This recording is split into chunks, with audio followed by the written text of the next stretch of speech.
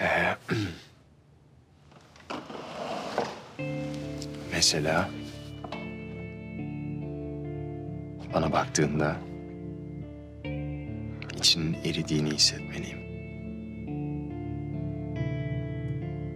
Heyecanını ele vermemeye çalışırken bakışlarını kaçırdığını görmeliyim.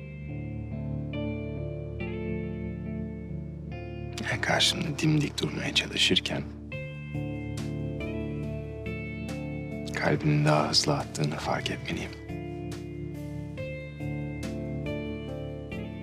Nefesinde, sesinde, kokusunda, hatta hücrelerinde bile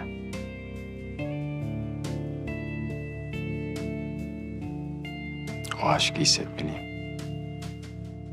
Serkan. İşte adımı söylerken bile içinin titrediğini hissetmeliyim.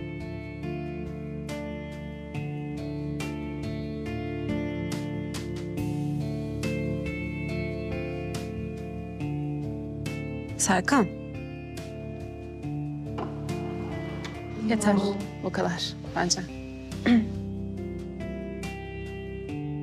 Yani anlayacağın Eda, ben gerçek aşkı hissederim. Hem de 100 metreden. Sen. Hı hı.